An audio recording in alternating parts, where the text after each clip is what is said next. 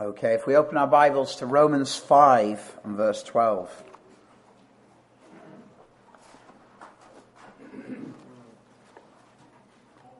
What I want to share today is what is known as the doctrine of original sin. But what I want to point out from this really is how much salvation is bound up in Jesus Christ, and assurance is bound up in Him also. So if we all stand as we give our attention to the reading of Scripture.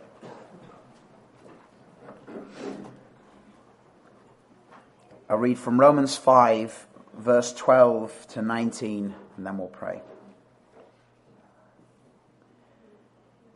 Therefore, just as sin came into the world through one man, and death through sin, and so death spread to all men because all sinned. But for sin indeed was in the world before the law was given, but sin is not counted where there is no law. Yet death reigned from Adam to Moses, even over those whose sinning was not like the transgression of Adam, who was a type of the one who was to come. But the free gift is not like the trespass. For if many died through one man's trespass, much more have the grace of God and the free gift by the grace of that one man, Jesus Christ, abounded for many. And the free gift is not like the result of that one man's sin. For the judgment following one trespass brought condemnation, but the free gift following many trespasses brought justification. For if because of one man's trespass death reigned through that one man, much more will those who receive the abundance of grace and the free gift of righteousness reign in life through the one man, Jesus Christ.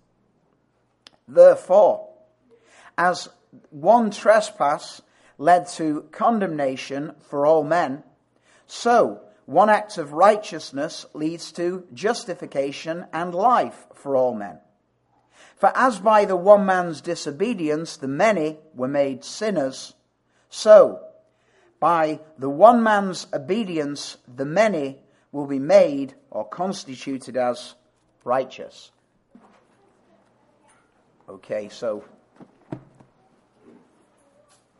obviously I've read more than we're going to cover there, but I want to highlight certain things. So first of all, it says in our text in verse 14 there that Adam, obviously referring to the first man whom God created back in Genesis, Adam was a type, that is, he is a prefigure of the Lord Jesus Christ.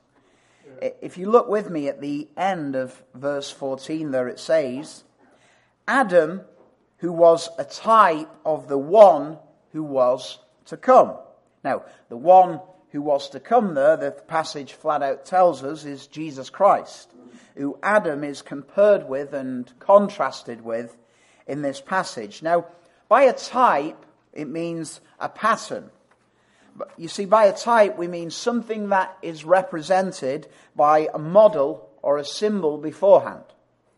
For instance, earlier in Romans, Abraham is set forward as a type of those who would believe.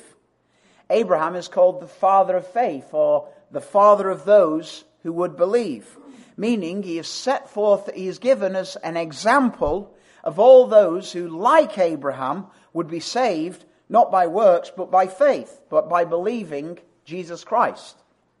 So, Adam is set forth now in this passage as a type, as a pattern to be compared and contrasted to Jesus Christ. You have it in 1 Corinthians 15, don't you? Where these two men, Adam and Christ, are actually referred to as the first and the last Adam, and the first and the last man there also. Now, There are many ways in which we can draw comparisons and contrasts between Adam and Christ. There are many ways we can see Adam as a type of Christ. For instance, the first Adam was created in the image, in the likeness of God, whereas the last Adam, Jesus Christ, is the image of the invisible God. The first Adam rebelled in the garden, and he put himself in the place of God. Whereas the second Adam, Jesus Christ, was God, but in order to save us, he put himself in the place of man. The first Adam, before he fell, he did not toil nor sweat. And then toil and sweat were given to him as part of the curse. Whereas the second Adam, Jesus Christ, in the Garden of Gethsemane, he labored in toil and sweat, sweating great drops of blood there. The first Adam had a crown of thorns, had thorns given to him as part of the curse. Whereas the second Adam, Jesus Christ, wore a crown of thorns, bearing our curse. The first Adam in the garden sinned at a tree. Jesus Christ, the second Adam, bore our sins by hanging upon a tree, as he hung upon the wood there. The first Adam was naked and not ashamed in the garden. The second Adam, Jesus Christ, was naked and bore our shame on the cross. The first Adam was looking for a bride suitable for him. The second Adam, Jesus Christ, has come seeking a bride, his bride, the believers. The first Adam died because he was a guilty sinner. The second Adam, Jesus Christ, died for and on behalf of guilty sinners. To create the bride of the first Adam, God opened his side. And to create the bride of the second Adam, Jesus Christ, he was pierced in his side. The first Adam was a gardener. When Mary went to the tomb, she mistook the second Adam, Jesus Christ, for a gardener. Are you the gardener? I mean, you have people who doubt the word of God today. You just could not make this up. God put Adam to sleep in order to create his bride. Well, in order to create the second Adam, the bride of the second Adam, Jesus Christ, God put Christ to the sleep of death. In the garden, God brought to Adam his wife. God the Father, God brought his wife to Adam, I should say. But God gives the believers to the second Adam, Jesus Christ. All that the Father gives me will come to me. And the first Adam gave his bride a commandment.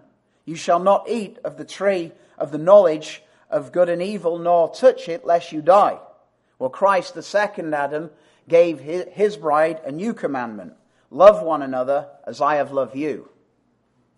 Now, whilst there are many comparisons we can make, much more besides those, of course, with Adam being a type of Christ, the one which our text is primarily concerned with here is that Adam and Christ are both representative heads of a people. Yeah. Adam was representative head before God of the human race who was yet to be born, yet to descend from him. Whereas the Lord Jesus Christ is also the head of a race that would descend from him, but not those born physically, but those born spiritually. You see, the first Adam is the representative head before God of all those who are born of the flesh by physical birth. People come into this world represented by Adam and his actions. Whereas the second Adam, Jesus Christ, is the representative head of all those who are born of the Spirit by new birth. You see, when Adam acted, he acted on behalf of the people whom he represented.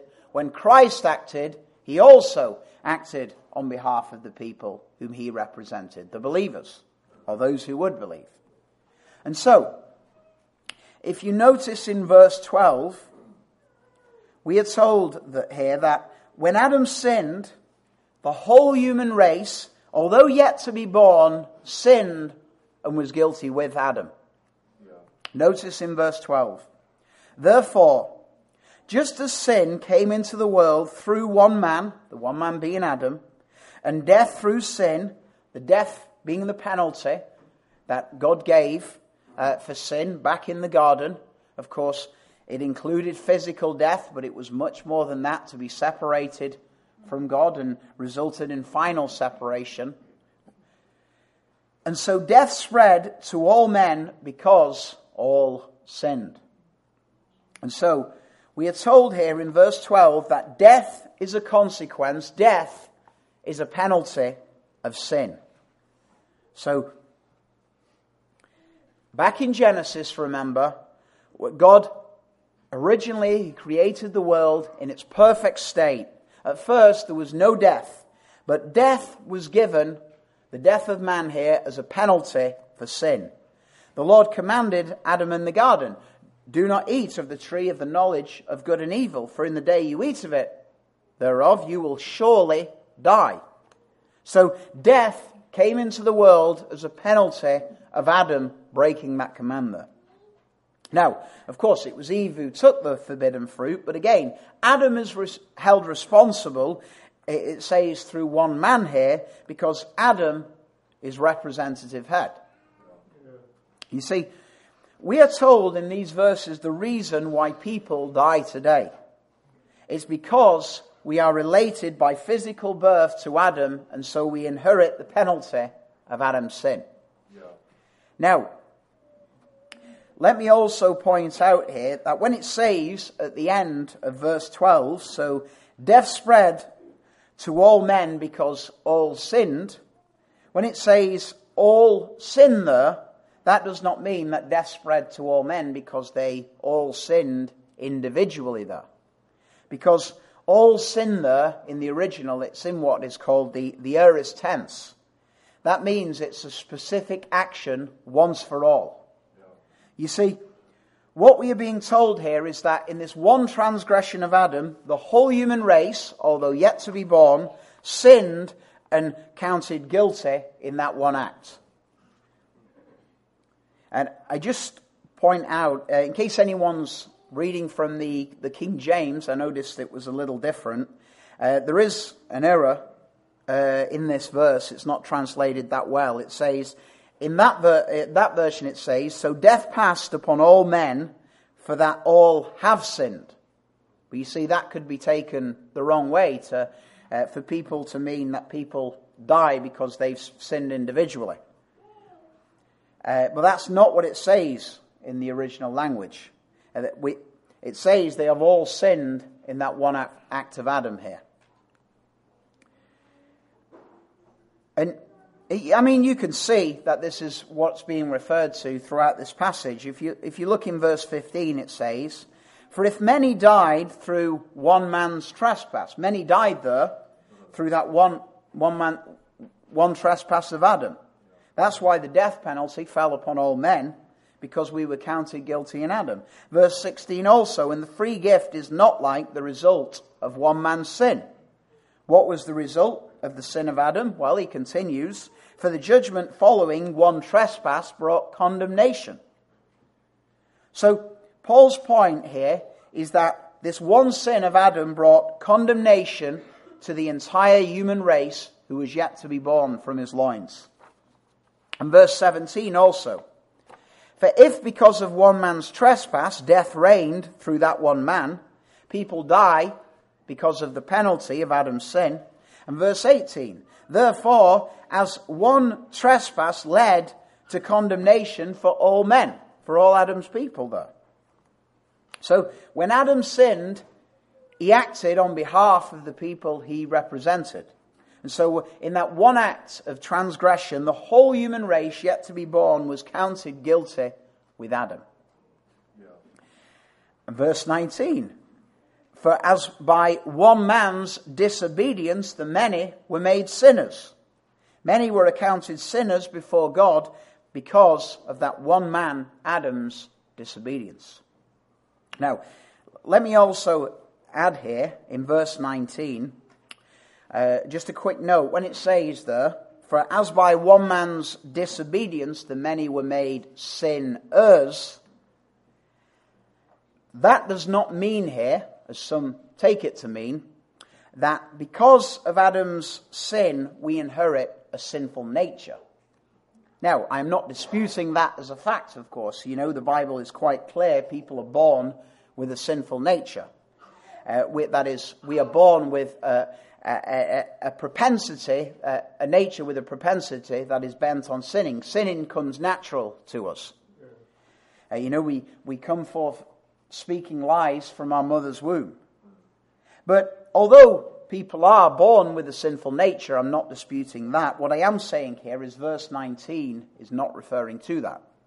Because, listen closely, when people claim that verse 19 is saying, for as by one man's disobedience the many were given a sinful nature, well, if we're going to be consistent, if that's what it means there, when you get the opposite there in the next part of the verse, when it says in the second half of verse 9, so by the one man's obedience the many will be made righteous. Well, if you take the first part to mean a sinful nature, the second part would have to mean that we are justified because we are given a righteous nature, because we're made holy. But of course, when does God justify us? When he makes us holy, or does he justify us whilst we're still ungodly? And I point that out because that made sinners there a sin. I mean, it's led to all sorts of crazy infant baptism doctrines, washing away original sin and holiness teachings and things like that. But anyway, through the one act of Adam's sin, is Paul's point throughout here, the whole human race yet to be born that Adam represented was accounted a guilty sinner in Adam and condemned before God. So, in these verses we are given the heads, two representative heads of two races, two peoples, two nations. Adam, the first man, is the representative head of all those born physically, whereas Christ, the second man, the last Adam, is the representative head of the new race, the people he represents, that is the believers. Not those who were born of the flesh, born of Adam, but those who were born of the Spirit. So, Paul is teaching that when Adam acted, he acted on behalf of his people that he represented, that was the entire human race, and when Jesus Christ, the second Adam, acted, he acted on behalf of his people, those who would believe. And this is also a reason why there had to be a virgin birth, because the Saviour had to be born without what we call original sin. Because if Christ had been born with this guilt of Adam, you see, when we're born, we're already condemned. But if Christ couldn't have been born with this guilt of Adam, otherwise he couldn't have been our Saviour. So that's why there had to be a virgin birth there. Now, on hearing this, the objection sometimes arises, people, maybe questions popping up in your mind saying, but that's not fair. How can I be held accountable for something my ancestor did? Well, number one, we are accountable for the actions of a federal or representative head all the time. It's part of life. You see, for instance, when a father sins, it affects his wife and children. It can even affect the next generation. You have a father, maybe he's a son of a rich man, inherits it. He becomes an alcoholic, blows it all. That doesn't even get passed down to the next generation. When the head of a company messes up, goes bankrupt, the workforce that are under him are without a job. To give you another example, when the president or a head of a nation acts, he acts on behalf of the people of that nation whom he represents. And the whole nation is affected by the actions, good or bad. Many of you were born with a national debt.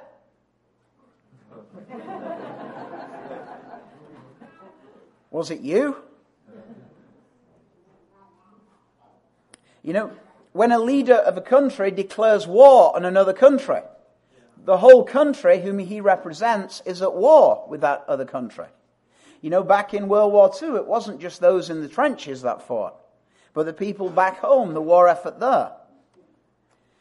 In the early days of England, there was something there called the 100 Years' War. What happened was, in the year 1066, I'll give you a bit of English history, but the King of Normandy, which is a very large part of France, he came over and he conquered the English. But the result of that was the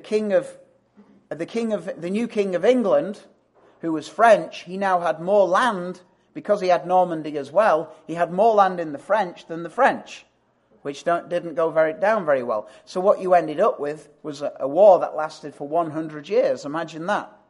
But here's my point in bringing up this illustration. You could be born in the middle of that war, and you could die before the end of it. And you were at war all your life because of the act of a representative head.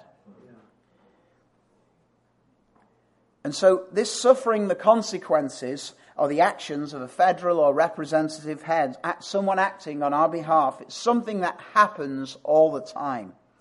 But let's face it, it's not as if that if Adam's sin was not counted to you, then you'd be innocent, because you'd still have all your own sin to deal with. But also, if it was unfair for God to count you guilty with Adam, then it would also to be unfair for God to count you righteous with Jesus Christ. You see, God has made it this way, not because he is unfair, but out of mercy, so that he could justify us through the one act of another representative. Let me read you this quote by Charles Spurgeon. He said, "It was by one man's sin that we all fell through the first Adam. Does anyone object to the justice of that? I pray you, do not object to what is your only hope. If you and I had each one sinned for himself or herself apart from Adam, our case would probably have been as hopeless like the case of fallen angels who sinned individually and fell never to be set up again. But inasmuch as we fell representatively in Adam, it prepared the way for us to rise representatively in the second Adam, Christ Jesus, our Lord and Saviour. As I fell by another, I can rise by another. As my ruin was caused by the first man, Adam, my restoration can be brought about by the second man, the Lord from heaven." Now then, another question, of course, that comes up with this being counted guilty with Adam's sin is, what about then the individual nature of the judgment? I mean, there are so many verses that make it clear that on Judgment Day we're going to be judged by our works. But the answer to that is that, you see, just like our works do not justify us, but rather our works prove whether our faith in Christ is real or not, well, in the same way, our works will prove which of these two men we belong to, Adam or Christ. But, as Martin Lloyd-Jones once pointed out, that if someone rejects the doctrine of original sin because they being counted guilty in Adam because they do not understand it, then, simply because they cannot get their head around it, thinking, how could it be right? If someone rejects it on that basis, then they have left the authority of Scripture, and their own understanding has become their authority. It's like those who refuse to embrace the Trinity because they can't get their head round, how can God be three and yet one? Three distinct persons, yet one God. Well, I can't get my head around it either, but I believe it because Scripture reveals it so clearly. You see, you don't have to perfectly understand every single thing to believe it, but you should trust God for what His Word teaches. Humble ourselves like a child. So then, Adam was appointed by God as a representative head of the human race. And in the same way, Jesus Christ was appointed by God, his Father, to do a work for his race, the believers.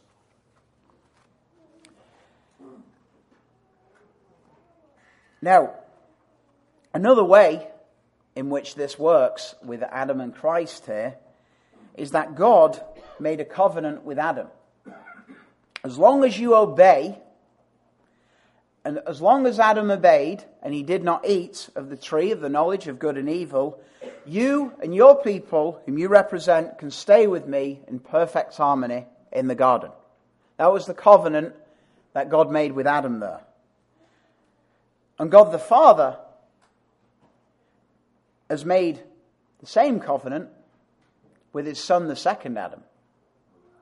That as long as Christ, the second Adam, as long as you are obedient to as long as Christ is obedient to his Father, then Christ and the people whom he represents can come into and stay in perfect fellowship with God. As verse 18 and 19 says there, therefore as one trespass led to condemnation for all men, so one act of righteousness leads to justification and life for all men. For as by one man's disobedience the many were made sinners, so by the one man's obedience the many will be made righteous. Now, although there are things similar with Adam and Christ here as our representative heads, there are also glorious contrasts shown in this passage. Notice what it says in verse 15. But the free gift is not like the trespass. You see, there is a way in which this work of Adam is not like the work of Jesus Christ. After saying that it is like it in certain ways, Paul then he interrupts himself, as he often does, and he says, but listen now to some ways, comparisons in which it is not like. And so in verse 15 he continues, for if many died through one man's trespass, now notice this, much more have the grace of God and the free gift by the grace of that one man, Jesus Christ, abounded for many. What we are being given here with these much more is what you call a how much more argument. You see, Paul is reasoning, if this is true, then how much more is this true?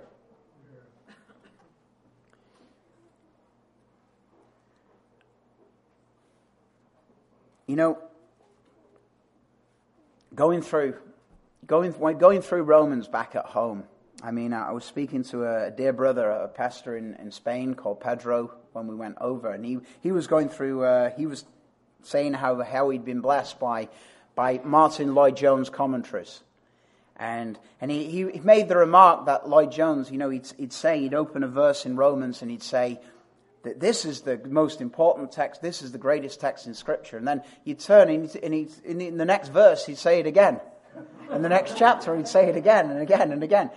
But as you go through, it really is like that. It's like just looking at a diamond and you see a different glow. And as we've been going through these, I've sometimes been thinking, you know, I can't wait till I can share these truths with the brethren coming up here. And I mean, some weeks, because I was a little ahead of where I was going, I was thinking, well, I want to share this, but I don't want to overload them. I wish I had a time machine and I could jump forward to next Sunday and share again.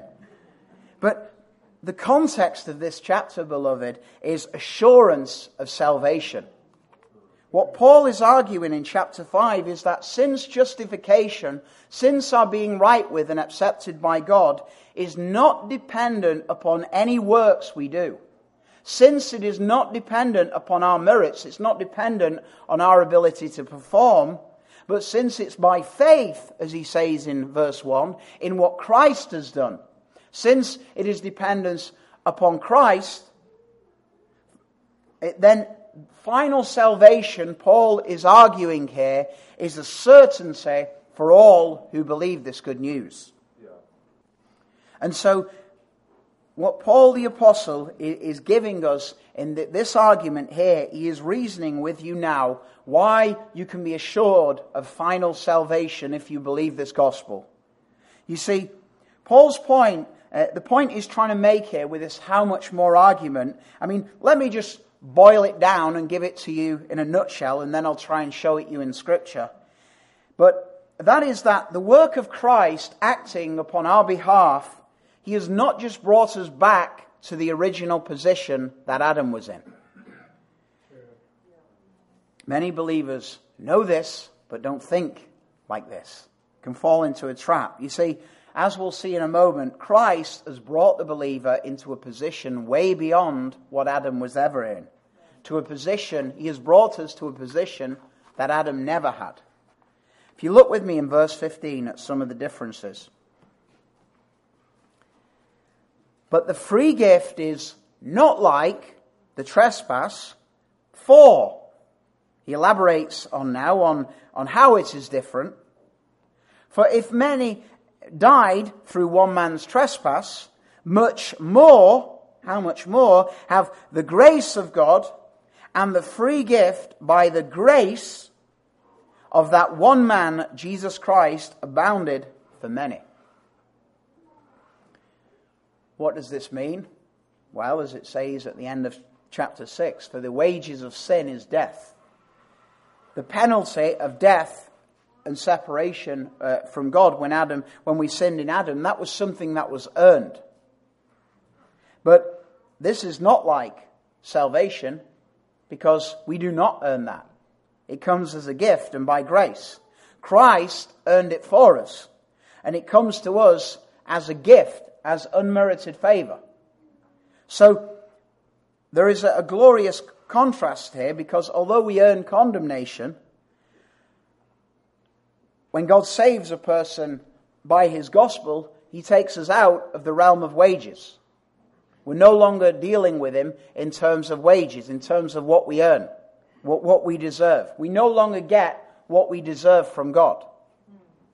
You see, every lost person is relating to God on the basis of what they deserve. That is what the Muslims are trying to do, the Catholics, many religious people. They think, if I do this, whatever it is in their religion, so long as I perform, then I get what I deserve. But have you seen this? Or are you still trying to relate to God like that on the basis of what you deserve? You see, all we deserve from God is eternal death and condemnation. So don't try to relate to God on the basis of what you deserve. Yeah. But as this verse tells us, that when God saves someone, he no longer relates to us on the basis of what we deserve, but by grace, by the free gift. Let me put it another way.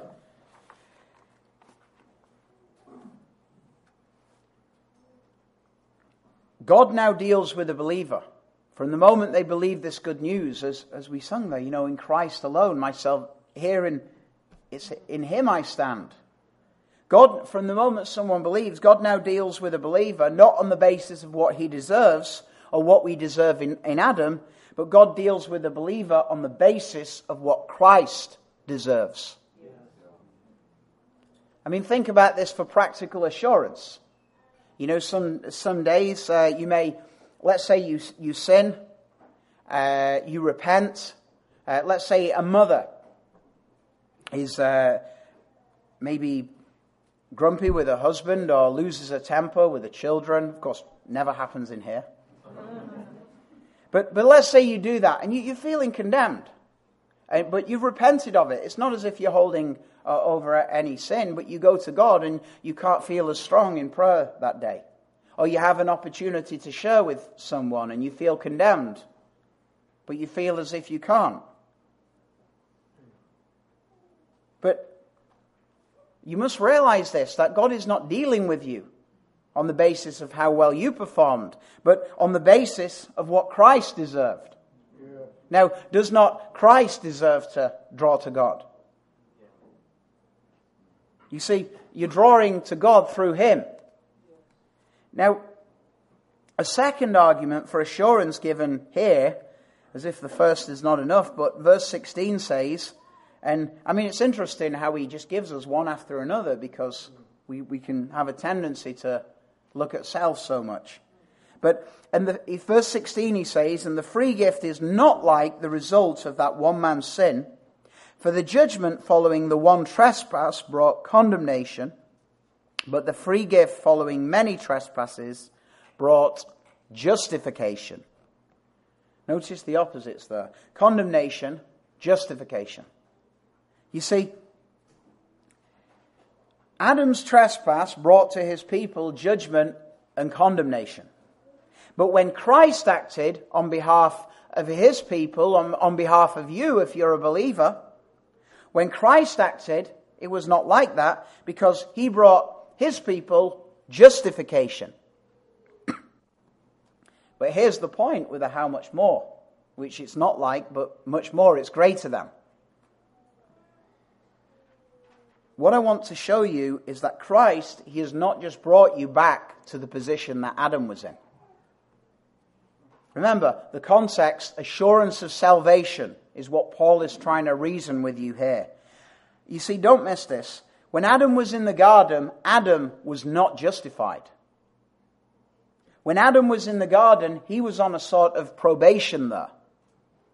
You see, when Adam was in the garden, he was not in a position of being justified forever before God. Even in his original state, before he fell, there was always a chance of him being kicked out of the garden. Adam could stay in the garden and in fellowship with God as long as he obeyed. He was on probation there. But this is the point. That being in Christ, he has not brought us back to that position Adam was in. He's brought us to much more than that. Do you see this, believer? Or do you still think of yourself, or even fall into the mindset that you're somehow on probation before God? You see, if you believe this gospel, if you've come to trust in Christ alone for your hope before God, then you're not on probation. Christ has not just brought you back into the position that Adam was in, but he has justified the believer once and forever, as it says in 5 verse 1 there. And if you notice how Paul, he keeps saying grace, grace through this passage. And he talks about abounding grace. You know, God delights in giving grace. You see this in the parable of the prodigal son there. When he's just, after squandering his father's inheritance, going just living a vile lifestyle. And you see that when he returns to God,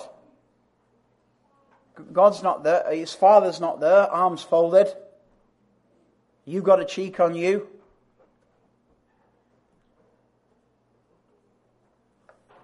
As if we're expecting too much.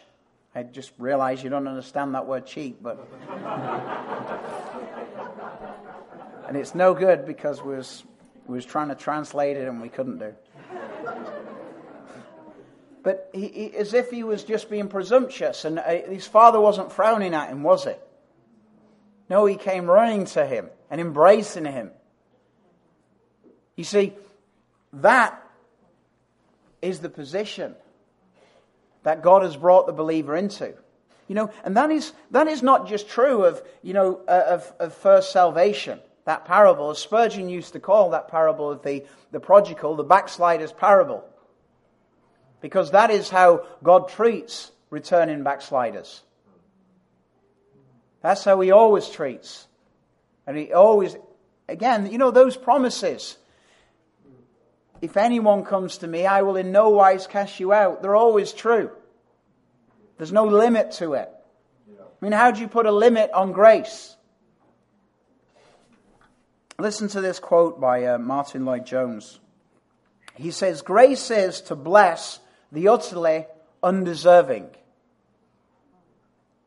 How do you if grace is to bless the undeserving, then how do you undeserve grace? Grace is to bless the utterly undeserving. It is favor shown to people who deserve anything but favor. We deserve wrath and hatred and punishment and perdition. It was while we were ungodly, while we were still sinners, while we were enemies of God, He sent His only dearly beloved Son into the world. God delights in His graciousness. And He continues, listen to this. Grace always abounds.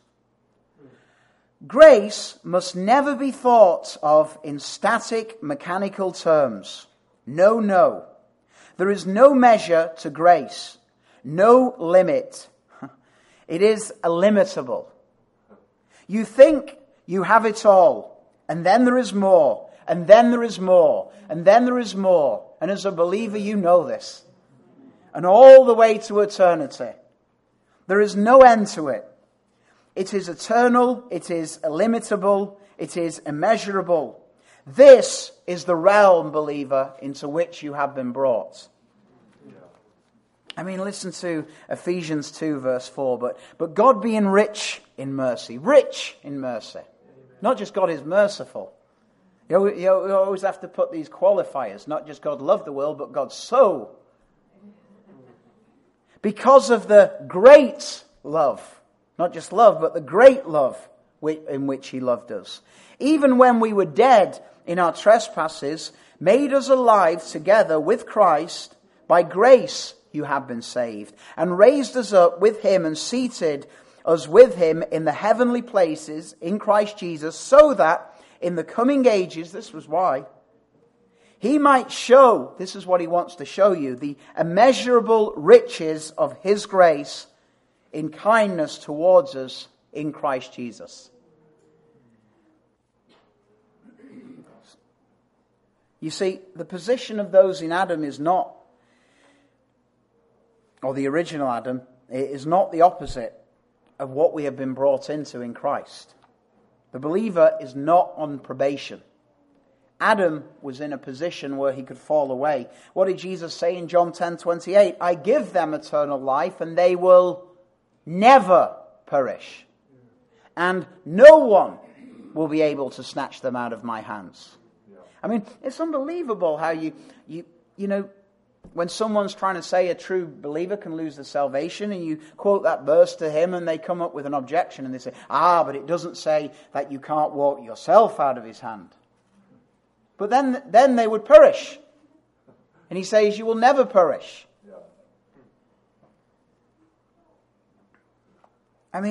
You see, in Romans 5 here, Paul, he builds up in great crescendo to where he gets to at the end. What he's trying to get to us, what he wants us to be fully convinced of, is that nothing can separate us from the love of God that is in Christ Jesus. He wants you to have this assurance. So, are you realizing this, believer? That through the work of Christ, God has brought you into a much better position than Adam was ever in. Do you realize that you're no longer on probation? You know, sometimes Christians can fall into a mindset that when they sin, it's like they have to sit in a kind of sin bin and do some time before they can go back to God rather than repenting. When they're in there committing further sins of unbelief. But I remember I did once, early in my walk, I'd get into this mindset. Of course, I didn't believe this kind of technically, but it was kind of the unbelief, in unbelief, where it's almost when you sinned, you got yourself saved all over again. And you had to start from square one. Yeah. But listen, you know, in Nazi Germany in World War II, often the Allies would escape and they'd cross the border into Switzerland. Well, it was a whole different matter while trying to escape, if they fell in Nazi Germany, when they got up, they were still in Nazi Germany. But it was a different matter. Once they crossed that border, if they fell in Switzerland, when they got up, they wasn't back in Nazi Germany again. And you see, this is like the position God has brought us into His grace. taken us out of Adam and into Christ for the believers. When you fall, you don't go back in Adam. But you stay in Christ. And grace reigns. He picks you up. Now, lastly, anyone who's come in here lost today, I think of young children in here wanting to be saved. Or people who believe but have no assurance. You want more. Do you see what it says in verse 18? Let me read it. Therefore, as one trespass led to condemnation to all men, so one act of righteousness leads to justification and life for all men. Notice, one trespass, Adam's trespass, led to condemnation. You see, it's not about what you've done or how I can do. You were condemned in Adam. It's not about your own performance in getting saved. You can't make yourself right with God if you're related to Adam and therefore condemned. But also, verse 19 reads, for as by one man's disobedience the many will be made sinners, so by one man's obedience the many will be made righteous. By the obedience of one, as the old King James says, the many were made righteous. Listen, you are not the one who can make yourself righteous before God. It's not by your obedience that you can be made righteous, but it's the obedience of the one, Jesus Christ, by what he did acting upon your behalf. It's only by his obedience we can be counted righteous before God. You see, in order to be saved, there is nothing you and I can do to merit salvation. Nothing we can do to merit God saving us. But it's offered as a free gift. Charles Spurgeon, the 18th century preacher, he gave an analogy once. A school teacher was in the class and he held up one of those pocket watches. This was a watch was a rare thing. It was a treasure in those days. And he held up and he said to the children of the class, "You come and take. If you come, you can take. You can have my watch. It's a free gift." And he asked the first person, and he didn't believe him. Thought there was some catch, so he wouldn't take it. And then he asked the second person. He wouldn't come and take it. Then he asked the third person. He wouldn't come and take the watch. Then the fourth person just came, took the watch, put it in his pocket. All the other children looked surprised, and I could have had that. Well, listen, you can have this, what Christ has done, if you will just believe on Christ, that he has paid for your sins. The gospel is not a complicated thing.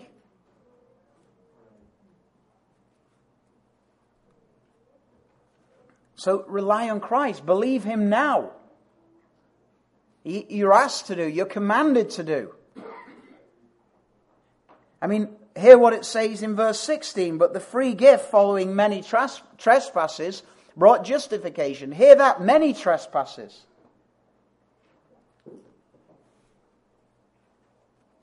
The salvation in Christ does not just cover Adam's sin, but it covers all your own sins. The many trespasses following. It's enough to cover every sin.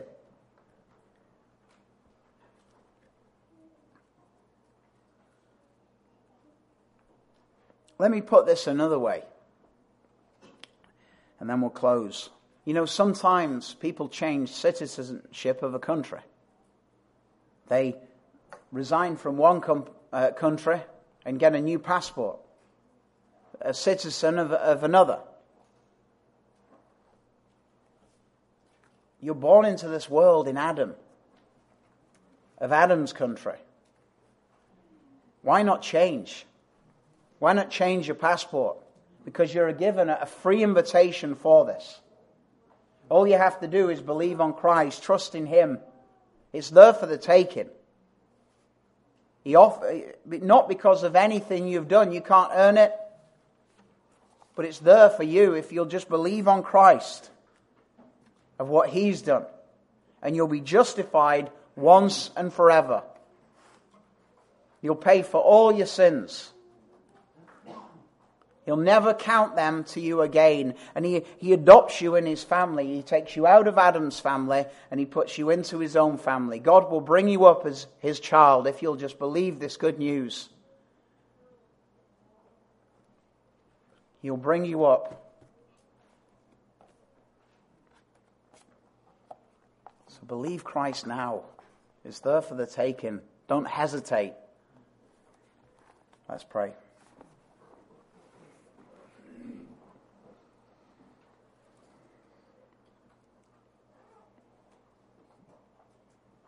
Heavenly Father, we thank You that You made it so that we fell in Adam, so that we could be raised in Christ to a living hope. I thank You for this marvelous grace that You have brought us into, that where sin abounded, grace abounded all the more. I pray You would help the believers be assured in this sermon and to have joy in You, joy in Christ's performance. We praise You for such wondrous love and mercy that we cannot put a limit on Your grace and love towards us. And we look forward to the eternity that we will spend just knowing more of this love.